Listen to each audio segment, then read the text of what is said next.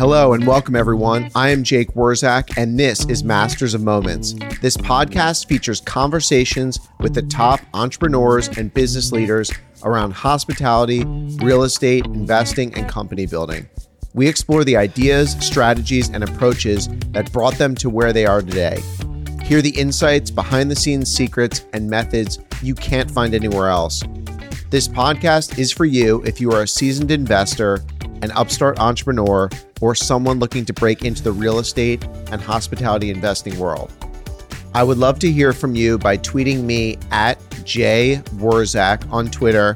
And if you have enjoyed this show, I'd be incredibly grateful if you followed us on Apple Podcasts, Spotify, or whatever podcast platform you listen to.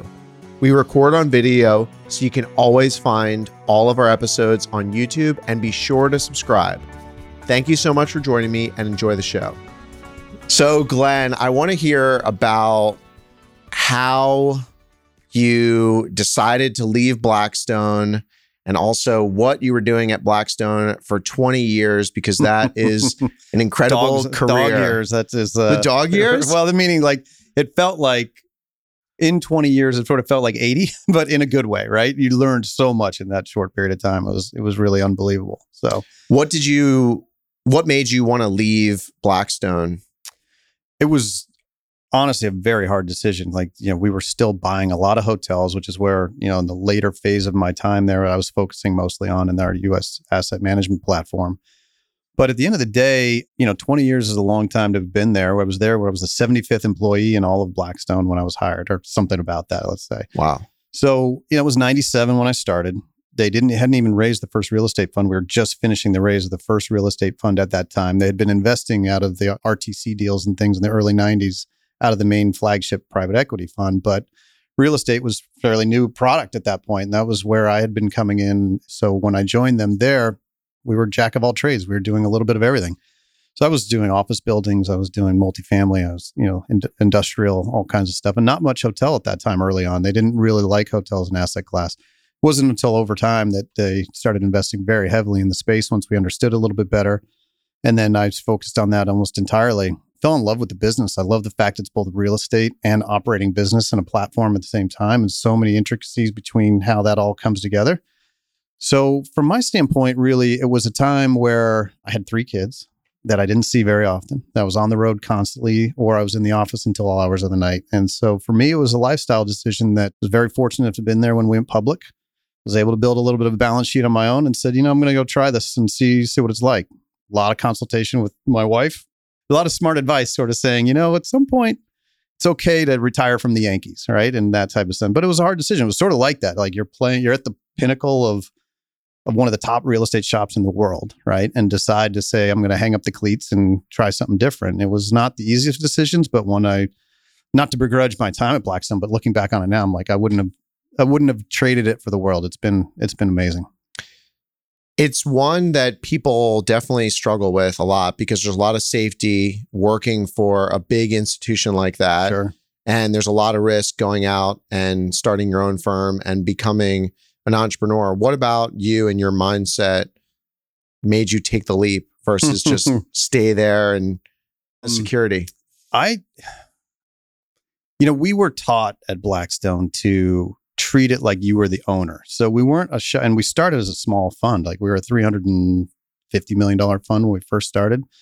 And so that obviously grew into being the billions that they are today. But we were taught very young at the Blackstone that you were treating this like you owned it. You weren't just doing a job. You were the owner. You needed to look at it like you were the owner. So from the standpoint of feeling like I had the right training, it wasn't so hard coming out of a large institutional background of having to go then figure out how to actually manage one single asset. It was sort of it was what was instilled in us very early on in the early days. Now, obviously we got bigger when we were at Blackstone. So then they started having more portfolio companies and others that were doing a little bit more of that day to day. And that was another factor for me, was that as we got more successful and as we got bigger, we were higher up on the food chain, and we were doing more sort of making larger thematic decisions and larger portfolio investments that you weren't touching the real estate as much anymore. And so I missed that aspect of it. So I didn't know how to build a company necessarily, but I knew how to manage the assets and manage the real estate. So I was comfortable from that standpoint. What would surprise listeners the most about what you learned during your time at Blackstone? We were a tight family. Like it was, people I think will look at Blackstone today and be like, oh man, it must be sharp elbows. It must be so political, so difficult, like to be then work there and those types of things. But we had a great time. We really enjoyed doing what we were doing. We loved working together. We had just a great sort of culture. And I credit Schwartzman with this. He absolutely hammered home the idea of like culture is paramount. You need to like what you're doing and you need to like who you're working with, right? So if you don't have both of those things, something's going to break, or maybe you need to find a different place to be, because there wasn't a lot of room for that nonsense from that standpoint, right? And so you felt like everybody was in the boat. You're all rowing in the same direction. Yep. You're all sort of like building this team, and we were seeing a lot of success, right? We went from $370 million in the first fund to first time, and then we got into billions of dollars, and now they're just, I can't even keep track of where they are now. They've been so successful, but they brought in they had an institutional bias towards how they want to look at things, but a real sort of culture-led team environment that I think is what created a lot of the success, because everybody was really all in, right? One of the things I think is so cool about Blackstone, unlike some of their peers, is they've actually created multiple billionaires outside of the original two founders. Yep. And that's very rare in terms of, but it speaks to the culture and these little things. I'm curious to know if, as you were building your company, what like little insights you took, whether it was culture related or incentive based or just process related, sure, and rolled into your company. Yeah, I think there's no doubt that the part of having that ownership mentality was also actually being an owner. Like even if it was like we would be counting in tenths of basis points, right? When the funds got bigger. So you were talking about like percentages that were minuscule, but were meaningful, right? Yep. To the people that were working on it. And it was spread very widely, so that the whole floor sort of felt like they were all working on it. They all owned something like that. So when I was starting that, Opterra, I was very much focused on, I've been fortunate enough to be at a place where they believed in sort of sharing that potential upside, right? Having an ownership in a company or an ownership of that particular deal, so that you're creating that alignment of incentives, right? It's all about having everybody doing what's right for the asset, for the investors, for all of those things, because you're doing it what's right for you, right? And so when you have that alignment, it all sort of naturally works out really well. But I agree with you. I think Blackstone's been a special case from that standpoint, the way that, Pete and Steve back in the very beginning sort of set up the business, and how they've then kept that going through multiple iterations of how they're going to grow that in so many different business lines, that they've then just created that same benefit to a lot of people. I want to go back to how you create incentives at Opterra, but first, you mentioned that you fell in love with hospitality because it combines both an operating business and a real estate business. Yep. And that's what I say, and that's what all my other hotel friends say. And you're one of those people. Right. But everyone not in hotels say that's the reason why they hate hotels. Exactly. So how do I think about this? I don't know. It's sometimes I would think what was mentioned to you even earlier, like there's parts of the hospitality business where the headache factor is really, really high. And so you're sometimes saying like, do I really enjoy this operating business? Wouldn't it be a hell of a lot easier if I just owned a bunch of industrial sheds and just had to worry about leasing them every 3 years or something like that? But I think that if you're that person, if you're into that, and if you do it well, then it doesn't become that scary factor anymore, right? It really is about how do you incentivize people, not only monetarily, but also with relative to giving them the space and ability to grow, to challenge them into what they may not be doing already, where they can sort of see a new path of something that they hadn't thought of that they were capable of before, but you're sort of pushing them out of that comfort zone and into that area. And, managing wide swaths of people, all the way from a general manager down to, lower line employees, and making sure that they know that they're appreciated for what they're doing, for understanding that their job is tough and underappreciated a lot of times. It's like all of that pieces of it are sort of that human element to real estate that you don't get in a lot of other asset classes, or many really. Right. It's why we love hotels. It is. But it also means there's a lot of bodies involved, and therefore there can be drama, right? So The start of new real estate cycles, I think, always bring the most opportunity for success. What did you learn over those 20 years at Blackstone that is really shaping your investment perspective right now? It goes back to, I think, and this, I'll credit John Gray with this, is that when you have a conviction and a theme, then go after it and go big if you can. If you have the ability, you need to go and really back up the truck when you see something coming, and you got to do something like that. So, early 2011, 12, when they didn't own a single select service hotel, that was really not anywhere we played. It was all full service or luxury resort, that type of stuff. And there was a sea change after having bought La Quinta and extended stay, to understanding that, wow, this business model is really powerful. We need to now go buy stuff that's Hilton, Marriott, Hyatt branded, but in the select service space. So there was a tear on that, but it wasn't just like a little drip. It was like 0 to 200 and something hotels in the span of 2 years, 2.5 years, something like that.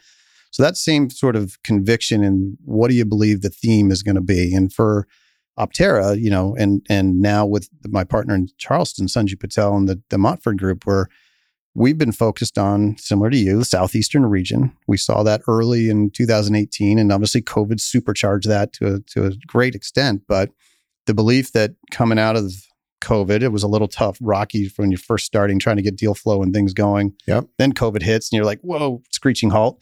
But then coming out of it was like, now's the time. So we went from 0 to 13 hotels, and since sort of end of COVID, and we're developing a couple others now. So we're hitting that stride because we felt like that, and it's all in the Southeastern region. And that's where we sort of feel like our prime area is. And so developing from Blackstone, saying, if you've got a theme, go after it and go get it. That's what we've been doing. And does that theme only include limited service hotels, or is there also a full service component, lifestyle component? The Moxie's a little bit of a blurred line there. Moxie is definitely a blurred line, which we like because it's sort of lifestyle hotel with a select service operating model, right? So it's a little bit of the best of both worlds if you mix it right. And we're obviously working on that, having just delivered our Moxie in Charleston back in April here of 2023. We're building another one in Charlotte now. So we've got a 208 room Moxie coming out of the ground as we speak. And, if we could do more of those, we would. We like it. I know you've got one going in St. Petersburg. Yep. So that's going to be a great one as well. So from our standpoint, we've got more, as I was saying, we've got a lot of things now in our pre-development pipeline and our development pipeline that are going to be more lifestyle. So we have a site in Charleston that's going to be a Thompson hotel. And we're hoping to get that financed and kicked off, end of the year, maybe beginning part of next year. And then we're under contract on a building in Historic District in Savannah that we're going to do a conversion from office building to, we just got a committee approval, so I'm allowed to say it now. So it's going to be a Ritz-Carlton and residences in historic Savannah. So we're negotiating the HMA and getting through all of that, but we got approval from the committee on that one. So it'll be a 100-room historic office conversion into hotel rooms, and then 20 residences inside of that project as well. Amazing. All right. Well, let's just hang right there for a second, because we looked at a deal too in Savannah earlier this year. Unbelievable market, so much diverse demand, great airport, great industry, great tourism. When you're looking at that deal, how do you pick Ritz-Carlton, and how do you also make the evaluation to include residences in that? And then taking it one step further, are these, for sale residences totally separate from the hotel? Is there going to be a condo hotel component? How do you kind of evaluate all of that?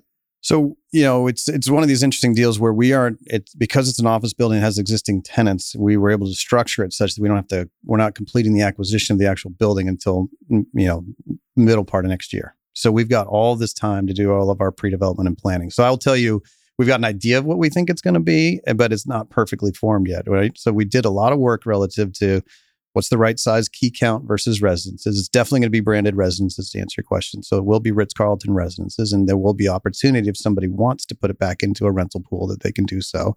It'll be designer-led. Martin Brudzinski out of London and New York office is doing our design. Home run. Yeah. So we're really excited. We just kicked off with them after NYU last week. So super excited to be working with them on that. And so there'll be, 3 design choices for the residences and those types of things. So it'll be pretty prescriptive and within the Ritz sort of framework. Relative to Ritz, I don't know that that's an easy question to answer. It sort of felt right for that market, just in terms of what we felt the brand name cachet would have with the travelers and where they're coming from and sort of what isn't there. You're obviously trying to do an analysis of like, okay, how many Marriott rooms are in a market versus Hilton versus others. Perry Lane, those type of things. JW. Exactly. Yeah. So, it was not an easy decision. We certainly, love our friends at Hilton too, when we were studying the Waldorf and whether that could work. But at the end of the day, it sort of felt like the building and everything spoke more Ritz than it did others.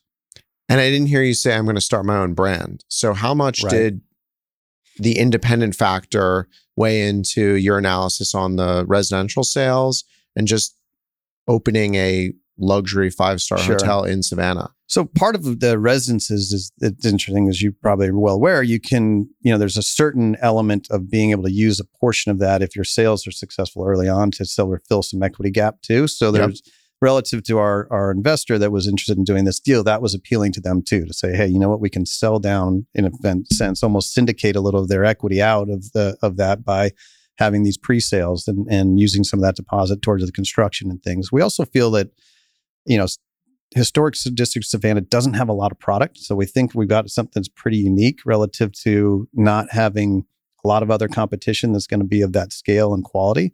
So, the other challenge to that is then you don't have comps that are necessarily going to match up with exactly what you think on a per square foot basis you should be achieving and can achieve. And so it's that natural push and pull. You're like, well, it doesn't exist. So therefore, that's why it's going to be that. I'm like, well, yeah, but these other buildings are trading at this. So, there's all those things you have to work through and get very comfortable with. And so we're very fortunate to have one of our capital partners that we've worked with on a couple of our developments that has already stepped up and committed on that one. So that we know the equity stack's actually already done.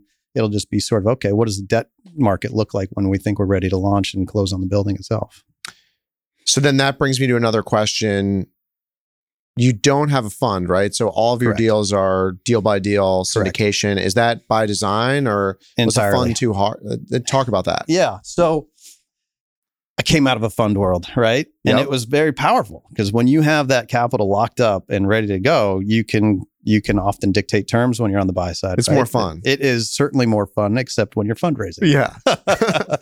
Now, somebody could turn around and say, well, that means, Glenn, you're always fundraising. If you don't have a fund, you're always fundraising. And it's true to a certain extent. I think that if people know who you are and what you stand for and what your type of deals you're going to be representing, you pretty much know then as well what they're going to be interested in investing with you.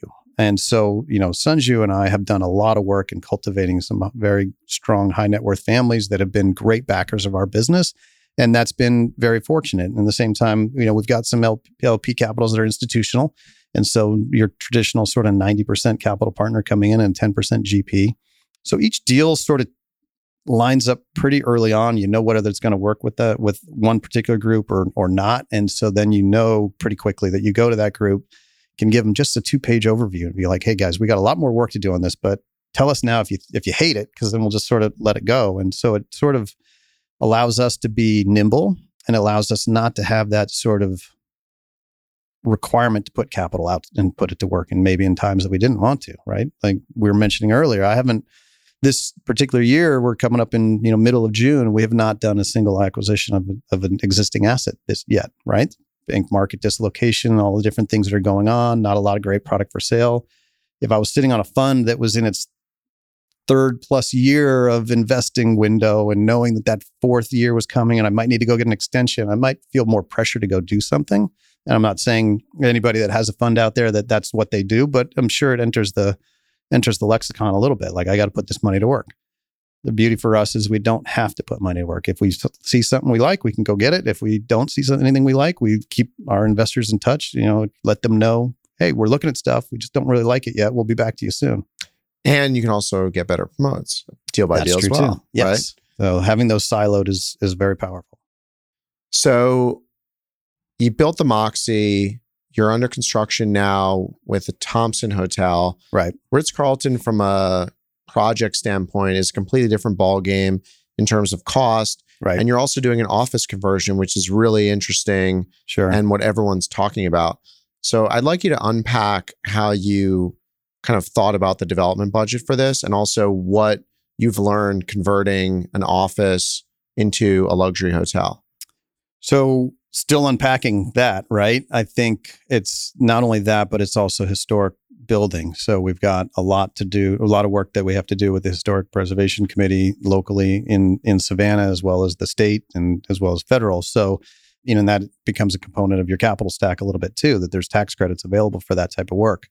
I think the good news for us is because of where we're trying to take the existing building and we're making it into the Ritz, it basically means we are gutting the thing other than the exterior facade and the structural elements. So we are starting from scratch other than the fact the building's already standing and the facade on the outside is going to get repointed and touched up and done appropriately, but it's not going to be ground up, right? So we know we've got that structure piece. So the hard part about then is lining your design of your guest rooms up with the existing windows and sort of how does the natural light sort of play relative to what you would have if you could just do whatever you wanted, right? So that has been something we invested a lot of time and have a great architect that's working with us that we've worked with a lot. So she's done an amazing job of sort of really, it's a Tetris piece, right? You're just sort of putting all these puzzle pieces together and then you have Ritz coming in and saying, well, your spa has to be X number of square feet. And you're like, oh, all right, start over, right? And so you're rejiggering everything around to a different spot and you just don't know where it's all going to fit. And then magically, at the end of the day, these architects are just unbelievable and they can get it done.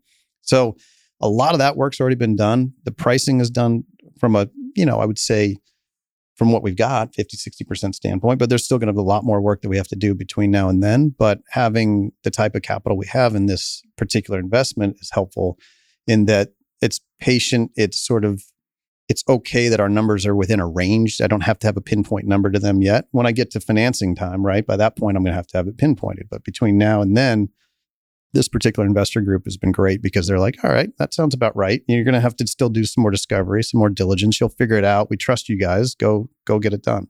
All right. I'm super excited for you on this deal. I could ask a million questions on it. I'll only ask one more. And that is when you're thinking about the capital partner and you said that they're patient, what type of structure do you create to align your incentives, which might not be as patient as that capital, to ensure that you can still make money on the project by delivering a successful hotel with maybe not having to exit it to someone, or maybe that is the strategy and you will exit to someone that can buy an asset like that? Sure. It's a delicate dance, right? Because you're sort of talking about how you're going to break up at some point in the future when you're still just getting together. Yeah. Right. So it never is an easy conversation. And generally you leave it to the fact that you think you've got, mindset of their understanding your business model. And so they know that the sale at some point is going to be the important part to our team, making a monetary success on that. Now, at the same time, you can achieve some of that through, refinancings if there is a longer hold period and those types of things. But at some point you need to have some sort of a put back if you need to. So generally we have in our documents some sort of a buy-sell trigger that allowed for the potential monetization if it felt like we needed to be able to trigger something. So generally those, the capital partners are going to have the majority decision rights on when to sell and not sell and those types of things in the traditional with sort of the sponsor operating model. But you build in certain milestones that if you've achieved certain things that you could then try to either negotiate a crystallization or an actual, event where that crystallization would happen. Either they're buying you out or you agree to go sell it on the open market. So yeah, not that we love having to sell anything. We'd love to never have to, but the monetization is important. So maybe a crystallization works then. Yep. Then you don't have to exit an asset like that, which you may never might never come around again. Yep. When you were building your business to transition now, what did you think about in terms of what you wanted to do versus what you didn't want to do? And how did that inform how you set up the business? So, structure-wise, obviously fund versus no fund, that was very clear from the beginning. I think geographic concentration, again, was sort of an important part of moving to Florida back down from the New York, New Jersey area was to say, hey, I can do this business from anywhere. I might as well do it from the area that I'm telling everybody else. There's an economic wave of migration moving down here, the taxes, all the other reasons for all that happening. I might as well be an example of that myself. And thankfully, my wife decided she was okay with that too, even being a Jersey girl. And so, from that standpoint, those were some of the bigger pieces. And then, the easiest term is to use sort of like the no assholes policy. Like, I don't have to be doing this. I'm lucky enough that I don't because of where I came out of Blackstone and how fortunate we were there.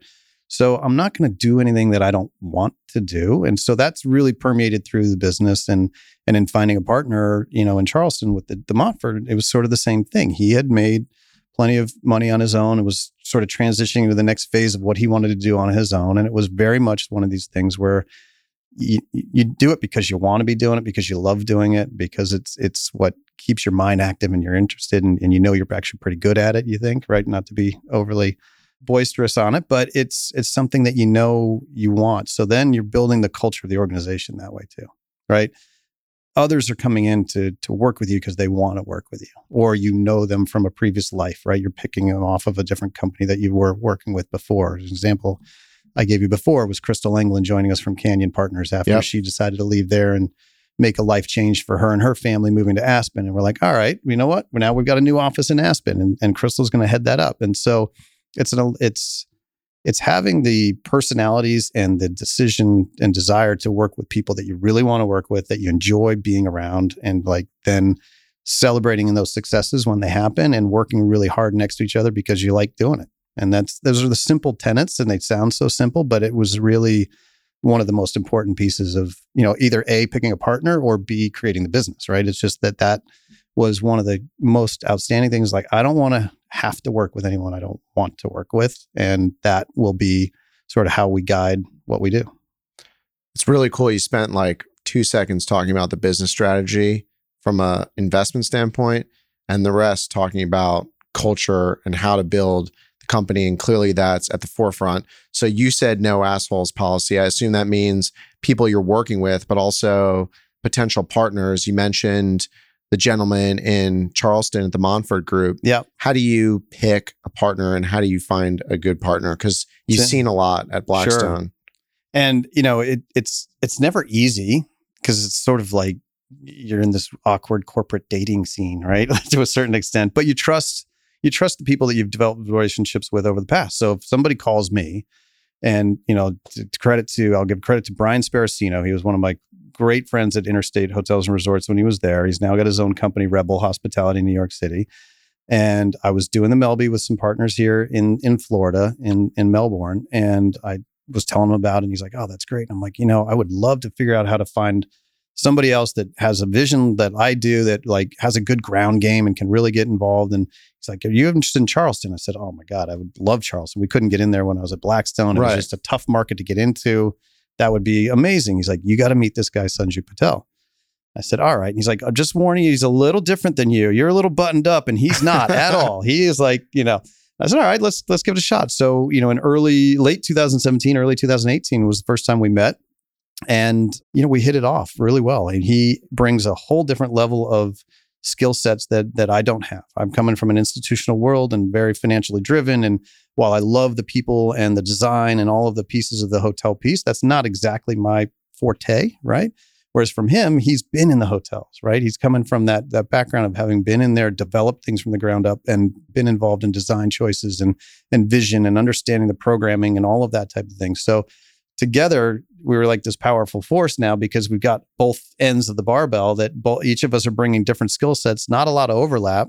And the same thing with our individual teams, my team in Florida and his in Charleston, that they didn't have a lot of overlap. And by sort of pulling all that together, we was like, wow, we just created a real company here that everyone gets along really well. We try to get together as often as we can in person, because that's important too. Yep. Often we use the conferences as an excuse to just sort of add on a day and like have our little mini retreats together while we're doing that. So we're together in New York having a great time. But it's really about finding people that you think have a similar goal and expectation in life, and how they treat people, how they treat their understanding of what the next 3 years, 5 years, 7 years, and while you can't always be sure what that's going to look like, because deal flow can be sort of fickle, right? You want to make sure that if you go through a 6-month spell where you're not doing acquisitions, you don't have one party like sort of freaking out. They're like, we got to put money out. You want to make sure that you're all like, okay, that's fine. We got other stuff we're working on. Let's just keep going, stay calm, move on. We got plenty to do. So it really has been, an interesting thing. And as I was mentioning to you earlier, we're sort of bringing the two parties together more officially under this TMGOC banner now. So the Montfort Group, Opterra Capital, and we've done like $500 million worth of acquisitions together thus far. And we've got a pretty big development pipeline that'll be a couple $100 million in and of itself if everything kicks off over the next 18 months, as we hope. So now the new platform is moving forward together. So you're not going to be doing your own side deals. He's not going to be doing his own side deals. You're really joining forces in a co-GP, co-sponsor. Correct. So in a sense, we're sort of saying we are one sponsor in a way. So it's like a merging of that. Like, and Crystal, when she joined, actually joined into TMGOC, and other folks that are joining into that TMGOC entity now, so that it's really just one sponsor. We just have 2 locations, or 3 now in Aspen. But so it's really, everyone says, oh, so you merged. I'm like, well, we didn't really merge, but we just sort of like, no, we're doing everything and we're just going to be moving forward this way. And as far as the outside world's concerned, we're one company, and it's working out fantastically. So you developed the Moxie together. Do you feel like that was a really important first step to see how each other performed on one deal fully, as opposed to having a first date and getting married? And on top of that we started that in earnest in like 19, and we were both putting, we were each writing checks on we did all the pre-development expenses ourselves. Wow. So we had that all ready to go, and we were literally about to hit the launch button for the construction financing, and COVID hits. So that's when you learn about people then, right? Because all of a sudden now we have a lot more capital invested in this dirt and plans that there's no chance of going anywhere for at least some period of time. And at that time you thought maybe never, right? And to be able to still get up each morning, get on a Zoom or talk to each other and just figure out what we're doing, or, this, be able to kind of keep that all going. Because at that point that we hadn't done any deals together yet. So this was the first one. It was going to be great. And then all of a sudden it wasn't, right? And so getting through that period of time, we also got to know each other that much more on just a human level, right? Because you're just going through stuff you've never seen before, right? It's for everybody. COVID had certain impacts on you as a person that you had never experienced and you didn't know how to react to, but you got to see how other people reacted to it. So you get a lot more comfortable knowing somebody that deeply now on a humanistic level that you did in other business frameworks. I wouldn't have been able to get to know them as well as I did just through going through that together. And so we were fortunate enough, we locked in the equity in November of 2020. We finally locked down the debt in November of 21. And after a hell of a lot of hard work, and then we just delivered in April 23. So you developed a hotel at the bottom of the real estate cycle. Literally was like the hardest period. We couldn't get people to answer our calls to talk about debt financing of ground up construction in Charleston coming out of COVID. It was a nightmare. And thankfully Canyon, came through, and Crystal was our banker on that one, or on the other side of it. And then that's how we got to know her so well, because she was battling right there with us through this whole thing, saying, I believe in this project. This looks like a great one. I believe in you guys. We're going to get this done. Let's go get it done. So forged in the fire. Those are some of the best ones. Yeah, exactly. So during that period, you had to hold the dirt, put money in. You have a very robust development pipeline now. How do you think about tying up deals, investing capital, doing the pre-development costs? Yeah. Do you buy the land first? Do you try and take an option on the land? Yeah. How do you manage that on your balance sheet and with your investors' capital? So, first deal out of the gate with the Moxie, there was no real opportunity to get somebody to say, hey, come in early and fund some pre-development expenses. Now that we've got more of a track record and more deals closed with certain folks and either others, new ones that we're talking to, we're able to negotiate. Number one, we're always going to try to push off buying the land if we can, right? If it makes economic sense, or if there's some way to structure that, you do as much of your pre-development before you actually have to close on the dirt or on the building in the Savannah example. But we've gotten if you want the street cred that we didn't have before, and are able to bring investors in on that early pre-development process. And sort of that sharing of the expenses and some of the other things up front is really helpful to the GP side of the business, because otherwise, it gets to be a really big capital drain, right? It is. I'm sure you know that just as well as I do. Yeah. So it's a delicate dance each time. And each time you're looking at a new project, you're starting to look at it saying, well, is this something that somebody would find enticing enough to come in early? Or are we going to have to carry this 100%? And what does our cash flow modeling sort of look like around the rest of the business? And is that something we can feasibly feel like we're able to cover on our own? And so you're putting your sort of accounting hat on, and your business hat on, and your investor relations hat on, and you're trying to figure out all the different pieces of where this might come from. So what do you think makes a good real estate investor, having seen and worked with some of the best? And then also, what makes a good asset manager? Because investing is just half the game. Right. You actually have to make money with it and then eventually sell it. No, it's true. I always look back to like some of the early mentors I had at Blackstone in terms of how they looked at just fundamental real estate. And it was really a matter of like understanding what you thought your business plan was, and then what are your stress cases and how do you manage like through that. So, or if you're down X% in hotel land, if you're going to be down 10% RevPAR or this or 15, like when do you stop covering debt? When do you start really hitting, a hard time that you're saying, okay, I'm going to have to either get a capital call or stop servicing debt or those types of things. So from the investor side, I think you got to be an optimist to be an investor by nature, but you have to be realistic in the sense of what you're planning for on the downside, potential downsides, or some multiple scenarios of potential downsides. Like, okay, would this still be an acceptable outcome if certain things out of our control happened, or RevPAR declined in the market more than we thought, or didn't increase the way that we thought, right? So I think the aspect of sort of understanding what your downside scenarios are and still then saying, okay, I'm comfortable enough to go forward. But it's dangerous that you can get so fixated on the downsides, right? And if you get too fixated on it, then you're not going to do deals, right? You're just going to talk yourself out of stuff that would otherwise be a really good deal. So there's got to be the optimism, and there's got to be the belief in the asset management side after you buy it, because you're speaking right to my heart, because that's what I did at Blackstone, right? I was on the asset management side. So I would work with the deal team. As soon as we were identified a deal, I'd be in there working with them, helping to create the business plan, and then it would be my problem afterwards, right?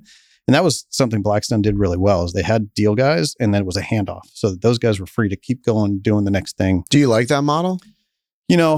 I think nobody should ever be absolved of what their investments are. And I think if you don't have a feedback loop from asset management back into investments, you're in trouble, right? Because then these guys are just going to be like dumping it on you. Yeah, exactly. Like, all right, hey, I'm the hunter gatherer. This is my job. I don't care what happens afterwards. You go, deal with it. But so I think the Blackstone model was good in that way, because nobody really got off the hook. They were still sitting through the quarterly meetings, like to talk about asset performance. So they would still, having me come back and sort of still own a little bit of it. And to a certain extent would then challenge the asset managers, right? Saying, well, I thought we were going to do this. What happened? What changed on the ground that made you guys pivot to go into this particular strategy? So it was a constant sort of feedback loop, which was good.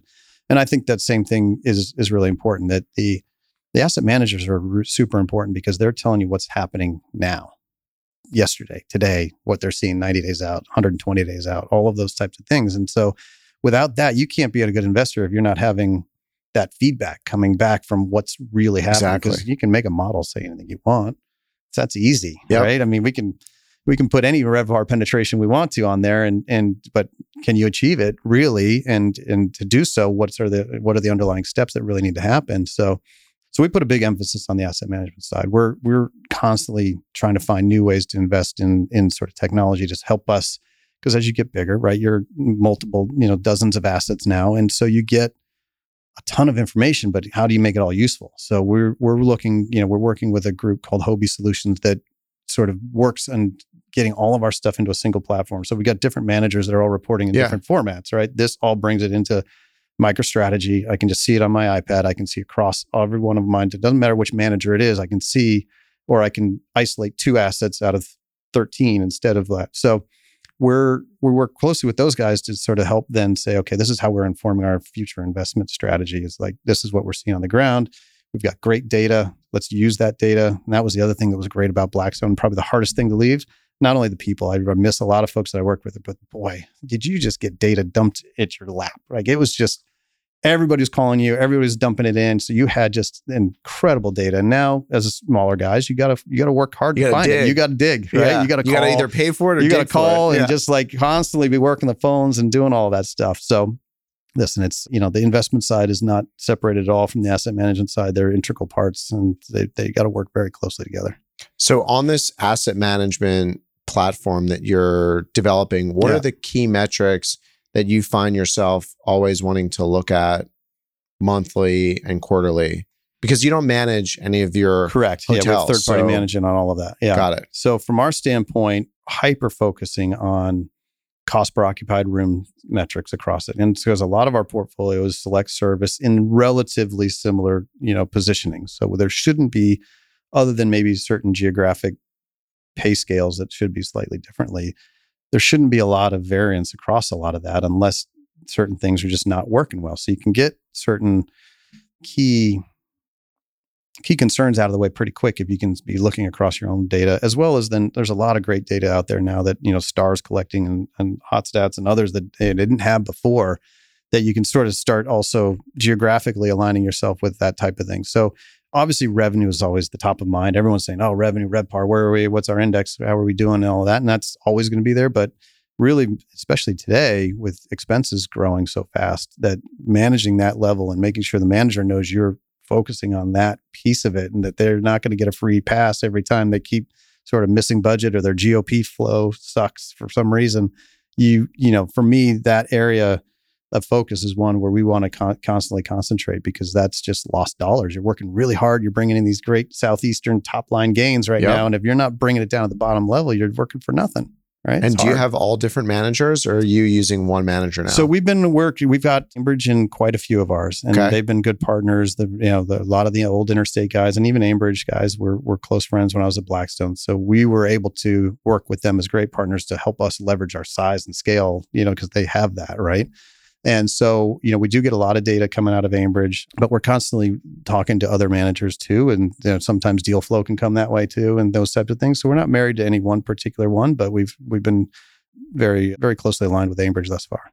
And what is something that one of those managers, whether it's Ambridge or someone else that you've seen or you've spoken to, that you think they do, something that you think they do incredibly well that you find very valuable as an asset manager?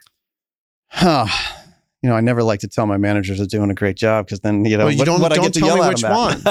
Exactly. If it's only Ambridge, then don't answer the question.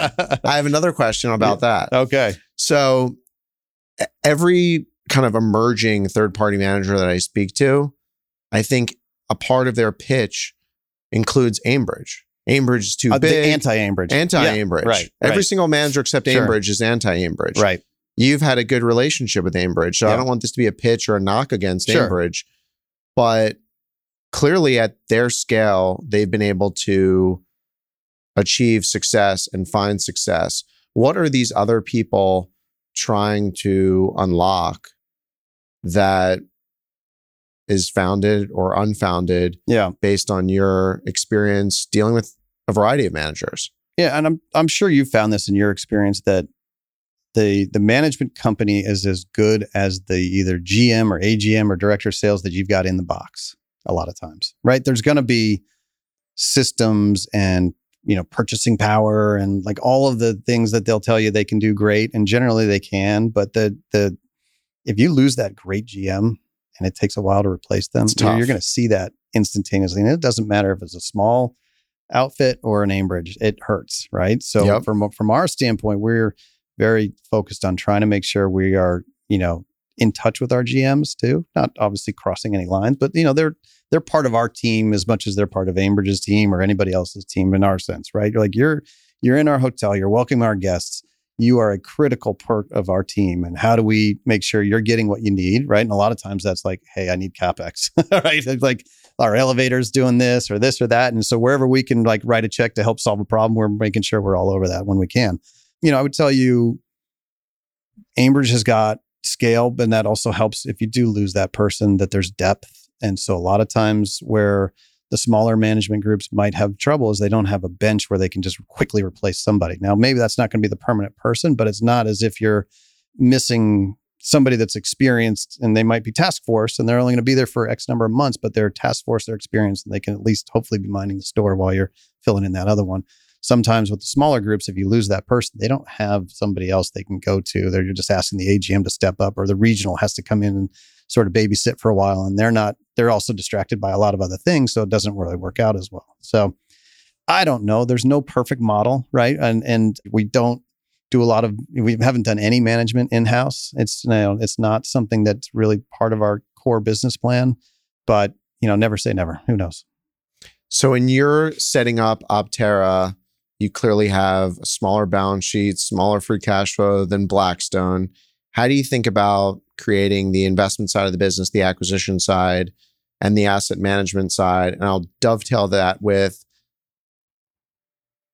you're a smaller entrepreneurial company now. Right. So are there things and processes that you tried to institute that you're like, wait a second, this is ridiculous. Like, I don't need a standing weekly pipeline meeting because I talk to this guy every day. Right.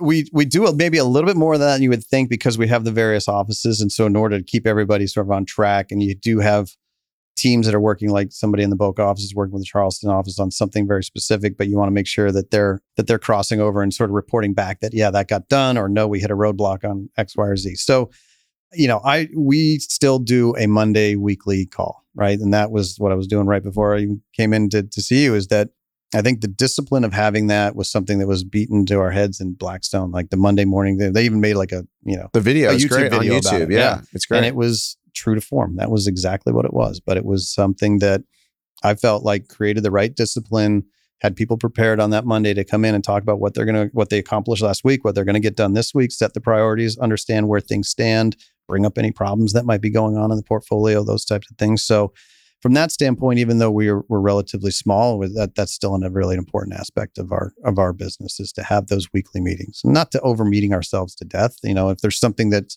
critical and very specific, you set that up separately with whomever needs to be on it, not the whole group. But getting the whole group on the thing and having the first 5 minutes sort of chit-chatting about the weekend and who golfed this or did whatever, it's fun. It's sort of connecting in a way. The challenge there is making it relevant and not just sort of like, okay, going down the list, boring, everybody's snoozing and turning their screen off and not paying attention, right? But we started doing that pre-COVID. I had a lot of cultural problems in my own business that we really had to work on fixing. And now our team and the culture is night and day from pre-COVID. And one of the key points was this Monday morning, we call it Monday morning coffee. Yeah. And it's also, the first part of it is a little bit kind of camaraderie, team building. What did everyone do on the weekend? What's going on? Need to know for a bigger group, sometimes views from the top, views from others.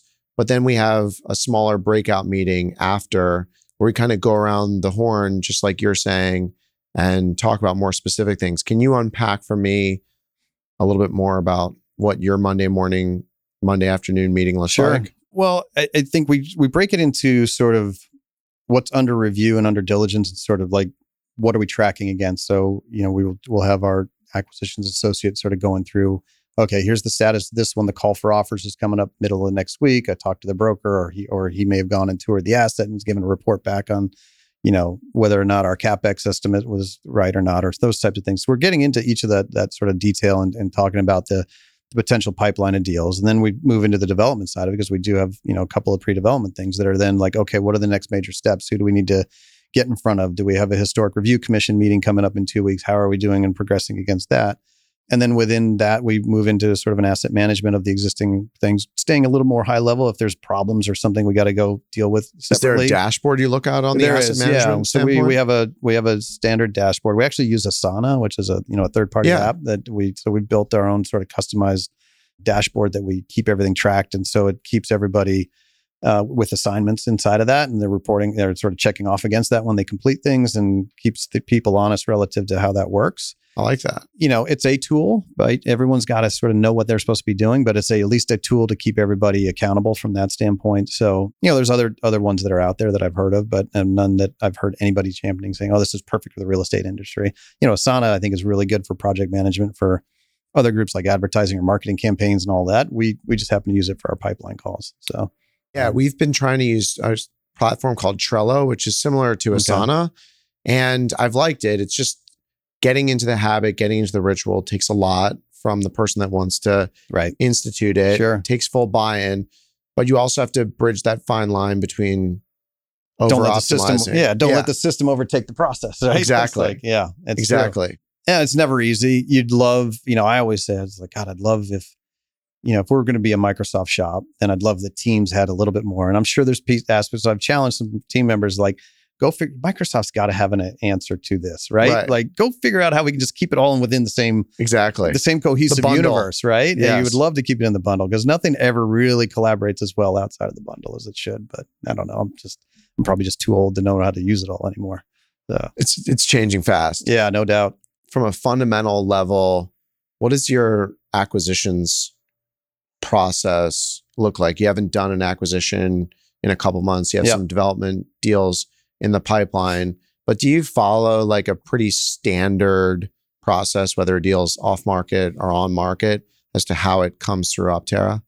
Yeah, I think it doesn't really depend on how it comes in. It really is then the same process in the sense that we've got, modeling is always an important aspect. It can't be the only aspect, but it sort of gives you what we call the pencil model, right? It's like a sort of I used to call it a dummy model, and people told me I shouldn't use that anymore. Like, I think it's okay. Yeah. I mean, it's like, we call it a Sharpie model. I had like the most simplistic, 2-page Excel, 2-tab Excel workbook that I used early on before the team got bigger, that I would be like, all right, this doesn't really work for us, So now we call it the pencil model. It's definitely got a lot more features than it used to have, but it just does the deal pencil. It's that simple, right? It's like, okay, even if you do nothing more than just take, very simplistic, either growth or expense growth or revenue growth assumptions, lay out what that is and what is it going to come out, or what do you have to believe on the exit to make this thing work at these levels?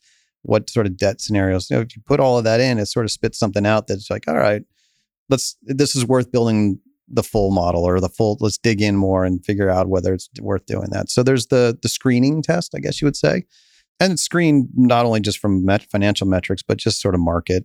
Is there a ton of new supply coming in? Do we think the demand patterns are going to hold up, or is that abating already in certain places?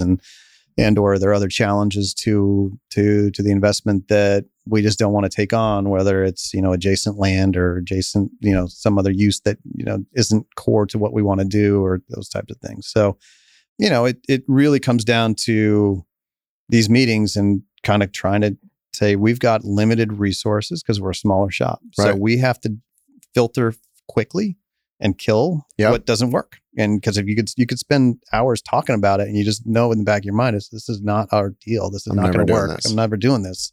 When do you go see Move it on? It's a good question. I don't know if I have a hard and fast rule for it. That's a little bit more gut. And the nice part is we're a little bit dispersed, so different people can get to different markets pretty quick. So, in the beauty of the concentration geographically is you can get to stuff pretty easily. I always like somebody has to see it though. By the time we're going to talk to an investor, somebody's going to have boots on the ground first. I couldn't stand being on a call and saying, well, who went and looked at it? Did you like it? And like, well, it looked great from the OM. I mean, that would be horrifying, right? I mean, I would be so mad if I was on the other side of that saying, this is the standard of your diligence that you're calling me to talk, pitch this deal, and you haven't even had anybody, go crazy. Kick the tire. Right. So. Someone just told me recently, you can actually do Google Street View and scroll back the years. So you can see what's changed in a neighborhood over a couple of years from the same location, which is pretty interesting. We play around with that a little bit. Which is great just to help you get to that fill or kill type of thing right away. But you still better go see it, right? You got to go take a picture like you were there. Right? And what about on the CapEx side? Because it used to, we were talking about this at lunch where us hotel people used to have a gut, like a bathroom was 7,500 or 10,000, whatever it is. And now it's completely different. How do you think about CapEx in these value add projects during due diligence?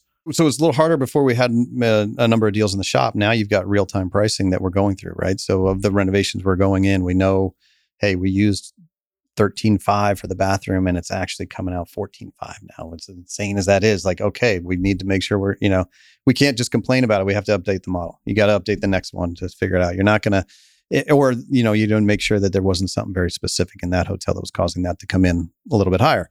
But, so the best data you've got is your own. And then, the other aspect of it from our team is that great industry contacts. So, call Jake. What is it costing him to do this?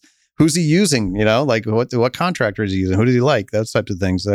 So one thing I love about this industry as well is that, you and I could be on the opposite end of a deal sometime, right? Or both competing for the same one, but we'll sit here and talk about it like we were at lunch. They're like, oh, did you look at that deal? Yeah, I looked at that one. I didn't work for us, but I'm glad, So this business is great that way. I mean, I think generally people are happy to share their thoughts about something. Yes. You may not always want to hear it because you may be like, oh, I'm hard on this deal. I'm like, oh, dude, you're overpaying so much for that. There's nothing worse you could hear from somebody. But you need to have the the friends that'll tell you that. Yeah, you do. You absolutely do. One of the things that I learned from one of our partners that they do on every single deal is they call people that they know in the market and get kind of like fact checks, and they write it into their deal memo. Spoke to Glenn. He said, Charleston's a great market. We're on the worst street, and have that inside information. Sure. Some of our other partners, though, have a mentality on the bigger institutional side where they've trained their people to be incredibly guarded. Yes. Even if we're going to joint venture on a deal, they sometimes won't even share their own underwriting. Yeah. I'm like, dude, we're partners. Like, you need to send me your model. Exactly.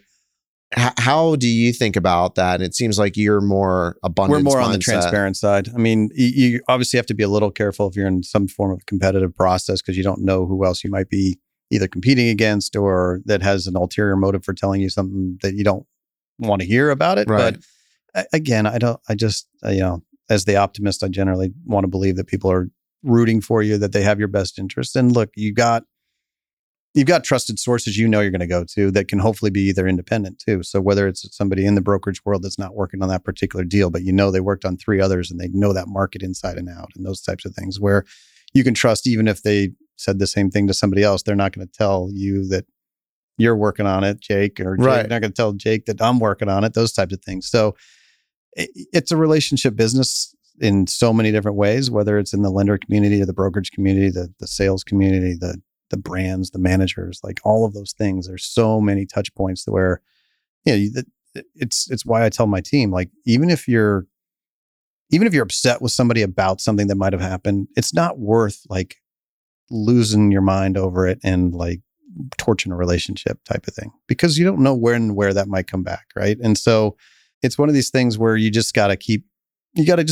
a level head about it and you got to work through what you can. And so to me, the relationship aspect of this business is the best part. So something that I think John Gray had said is like, there's no upside to making enemies. You can be fierce competitors, but you don't have to be an enemy at the end of the day, right? So compete fairly, compete fiercely, but at the end of the day, shake each other's hands and go from there.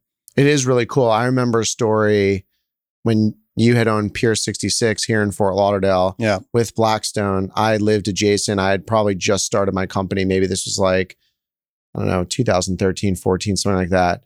And I emailed John Gray directly and I asked him about Pier 66. I said like, hey, if you guys are ever interested in selling, I think this is a tremendous asset. I'd love to buy it. And he responded within 20 minutes. And I thought that was like the coolest thing that someone at that level is responding and so in tune with their portfolio. And that always had an impact on me, is just how I think about people and relationships and talking about deals in our community.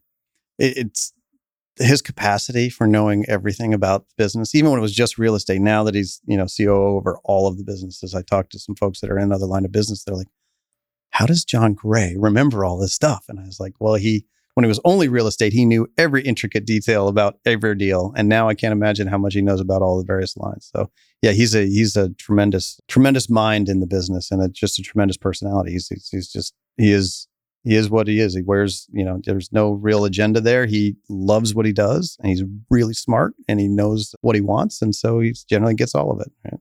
So. I want to transition to kind of a little bit of the strategy side in the future. Yeah. I'm curious to know if you think there's a blank space in hospitality investing right now, whether it's development or some value-added conversion or a combination thereof, where a lot of people are not focusing on it. Maybe some people are missing it. Maybe institutions haven't gotten in.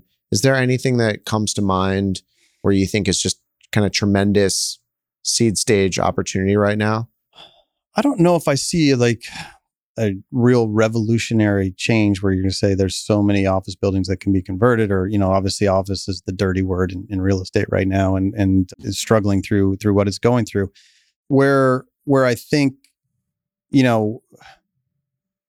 I'm still trying to figure out relative to this mid-scale extended stay opportunity that seems to be coming out from all of the various brands, right? They see Extended Stay America being really strong at it. And now, so Marriott, Hilton, Hyatt have all announced these. And I think that is sort of a hybrid workforce housing / hotel opportunity. It might have the opportunity of getting overbuilt really quickly. So I'm not sure exactly how much space there is for it. I do think, somebody who speaks really eloquently on is Mitch Shaw from Noble, right? He has an idea right now is a sort of a golden moment for that area.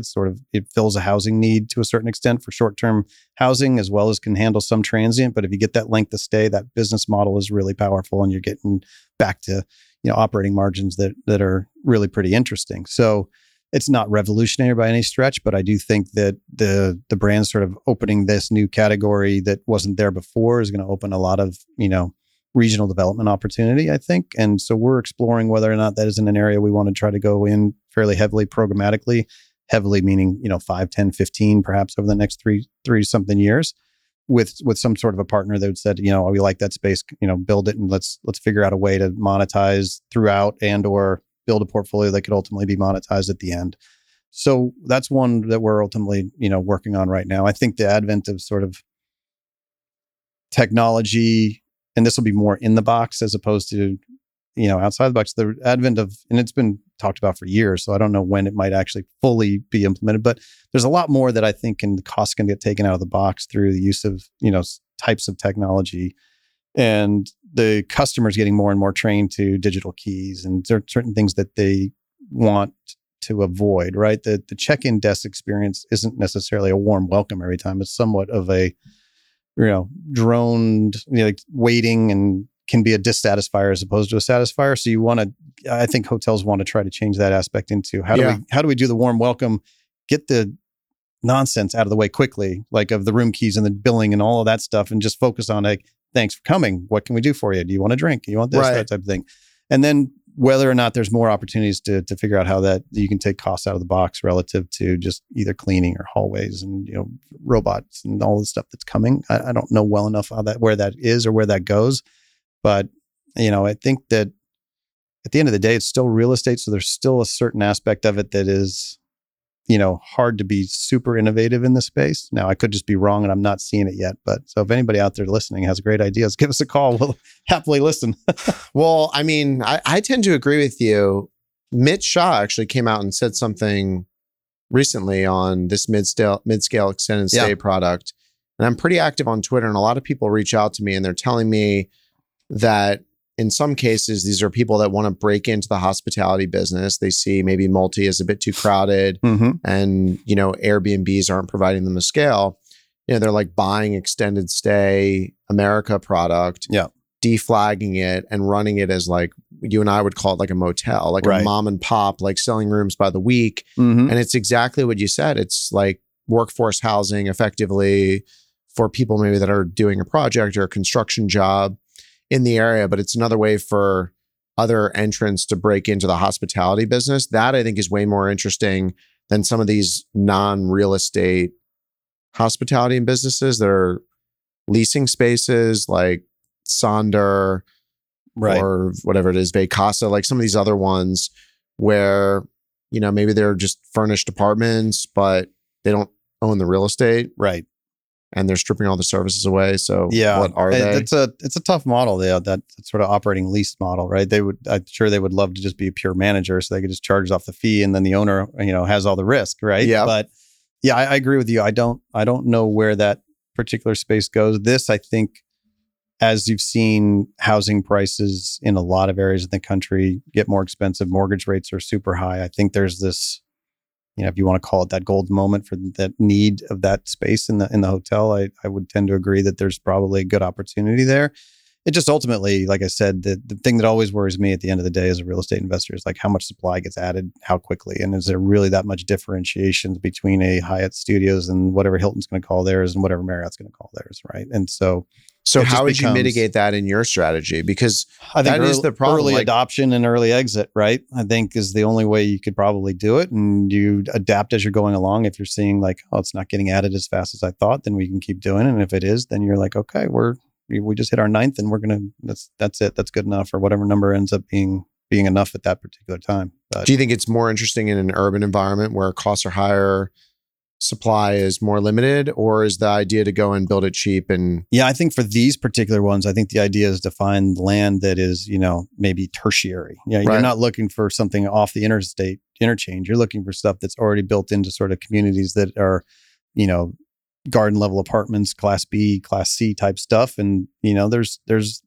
unfortunately an element of population out there that can't afford security deposits and down payments and things. And this offers a form of housing for some period of time that would be there. And you need that for that business model. You need that length of stay, right? If you're changing the sheets every night because people are checking in, checking out one night stays, it's not going to work in that particular box because you're trying to keep your FTE count down, whether 6 or 8 in the whole box, right? So it's really about thinking more like a multifamily operator mindset than it is a hotel operator mindset, because you're trying to get that length of stay component piece to be a much larger component than your short stay stuff. Right. And you price it accordingly as well, right? So no services, once a week, sort of light touch housekeeping, like that type of stuff is the only way that's going to work. So what happened, well, let me ask you this way. What about what transpired over the past 3 years is informing your decisions for the next 5 years?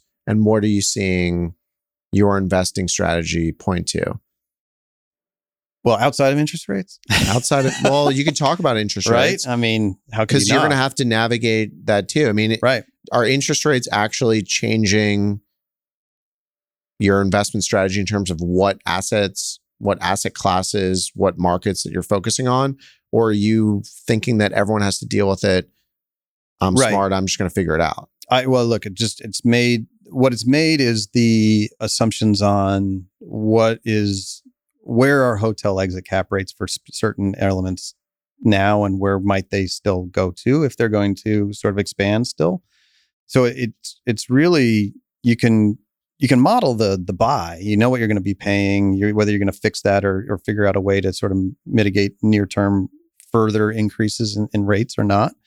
It's really calls into question a little bit more of the exit, saying, okay, if I'm holding this for 5 years, what are hotel exit cap rates going to be at that point? Where do we think interest rates are going to be at that point? And so it does impact a little bit, not so much in the strategy of what we want to buy, but it's sort of how we're underwriting and what does the reversion value mean towards your return? Because it's harder to get your current cash flow now because debt's more expensive, right? So you're using more of your available cash flow to service debt than you used to be able to. So therefore, your yield on your cash on cash return component is generally a little bit lower than where you were enjoying it.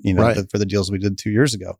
So because of that, you have to be a lot more careful on what you're believing on the exit. Now, because it's not a problem that you're going to have today. It's a problem you're going to have 4 years or 5 years from now when you're saying, okay, we're going to go try to exit. And like, oh, well, you know what? What we thought was an 8 cap are now 9.25 caps. Like, if that's what you believe, it makes it a lot harder. So it's investing in what we're still trying to focus on is saying, okay, we need to be in product that we think is durable from a cap rate perspective and in markets that we think are going to be durable from that standpoint. So again, Southeastern generally, but then very specifically, like markets like Charleston, like Savannah, like those that we think are going to be constantly having barriers to entry and harder to get into, are going to hold those cap rates for the exit value that is going to come later because it's more expensive to get there now. Cap rates don't seem to be a very good barometer for interest rates because interest rates have moved 500 basis points, but cap rates haven't widened 500 basis points, or maybe that's why deals aren't getting done. But it seems like cap rates more so are pointing to what you're suggesting, which is a concept of risk, whereas apartments, the cap rate reflects the risk, and maybe that's 4 or 5%. Yeah. Hotels maybe are somewhere between 7, 8, 9%. And that's what a cap rate is, as opposed to something tied to interest rates. Yeah, I totally agree with you. And I think that where my concern only comes in is this thing that it's sort of a lagging indicator too. So maybe we haven't seen it yet, but maybe is it still coming, right? And as more people have been able to hold on, saying, okay, I had floating rate debt and now it sucks as my distributable cash flow is cut in half, but I'm still servicing the debt. I'm still able to return a little bit to investors, but my refinancing date is now 2 years out, or 1 year out, or whatever that might be. As and when we might start seeing some of that forced sale, or, they're not going to be able to get that extension on the loan or anything like that, there might be that natural force that pushes cap rates up a little bit. I agree with you. I don't see it yet, especially, forget San Francisco or Chicago or the areas where you just don't know where to price anything right now. You're not buying anything in San Francisco right now, are you? No, that crosses that bright red line across California that What about Chicago? That seems to be like not on the other side of the red line, but no, it's not. Still just pretty scary. It's enticing because it seems like, hey, there's going to be opportunity and there's a lot of distress there. You just don't know when's the right entry point. And there's still certain systemic issues relative to, downtown perceived safety, relative to taxes in Illinois that are very expensive. Real estate also taxes. Cold and windy. Cold and windy, right? So who wants to go there on an asset visit when we're living in paradise down here, right? Yeah. So yeah, I think we haven't really focused on Chicago much and or don't plan to, I don't think, in the near future. But there will be people that are going to, look at any time when it gets really dark, that's when people are going to go in with some capital and make some good buys that over time are going to prove them right. There's just still, I think, some structural headwinds in some of these markets, whether it's, union labor that costs that much more or other, issues where it's that much harder to drop money to the bottom line for the owner that the risk return is just not there yet. I want to end on selling. And you led this at your time at Blackstone, so I assume you're really good at it. Two things. How do you know when to sell, and how do people think about that? Is it only time tied to kind of fun life and what you told your investors, or is there maybe something more technical outside of the obvious? And then also, I don't know if they were doing this at Blackstone when you were there, but Blackstone had this concept where, you go hard right at the beginning. Mm-hmm. You don't do due diligence and then you go hard. You just go hard right at the beginning and then weed out all these people. Right. So is that your concept that you created? Listen, I've been buying a few assets from Blackstone, others that are like that, and I hate being on the receiving end of like here's the PSA, mark it up and tell us how much you're willing to go hard today. Right. So that is not a fun experience on the buy side, and I think that will not be in necessarily one of our playbooks from that standpoint. I think that it does weed out some of the non-serious players, so that's helpful. But I think at the same time, it might move certain players to not want to engage just because they're not comfortable with that format. So I don't know that you're getting the best market out of that from that standpoint. So I think the very famous mantra from Blackstone was always buy it, fix it, sell it. Don't get emotionally attached. Move on. Do what's supposed to get done, and then sell. I think from a sponsor operating platform where we are is that it's still very much similar to that it's just that we might have a little bit more patient capital on our side now that is saying, we're enjoying these cash on cash returns. Yeah. And the cash flow is exactly what we want. And by the way, if you give me this money back, I got to go figure out something else to do with it, and I'm not sure I really want that today. So it's a little different from that standpoint. We're working more with investors that have visibility into our business. We're happy to give that to them. We're very transparent, and they provide great advice. They're very smart in and of themselves, just from different industries. So it's almost as if I've got this great board of directors that from that standpoint where we reach out to them every couple of months, just say, here's what's going on, here's what we're thinking. Maybe it's time to take some money off the table in this particular asset. Okay, great. Why don't you go give it a shot, see what happens, those types of things. So it's very much, I think, led by what market are you in? Do you feel like you finished everything that you can finish, and that it's time for somebody else to take on the next piece of it? We're certainly, been more in ramp up investment phase, right? So from 21 till today, we've been in net acquiring mode, and we did sell one asset that was a great sale in Melbourne, Florida. It was a ground up development that it was driven a little bit by our capital partner saying, guys, this is going so well. The market at this time in early 22 was really hot. The peak of the market. I mean, we hit the timing really, really well, no doubt. So, credit a little bit to them for asking the question, like, should we consider it? We sort of felt it was a little early, but people were willing to look through it and price to the future earning potential. And so when that happened, and we had great brokers working on it for us, and our team at CBRE out of Miami, and they did a great job. We would have loved to have figured out a way to stay in that deal, unfortunately, but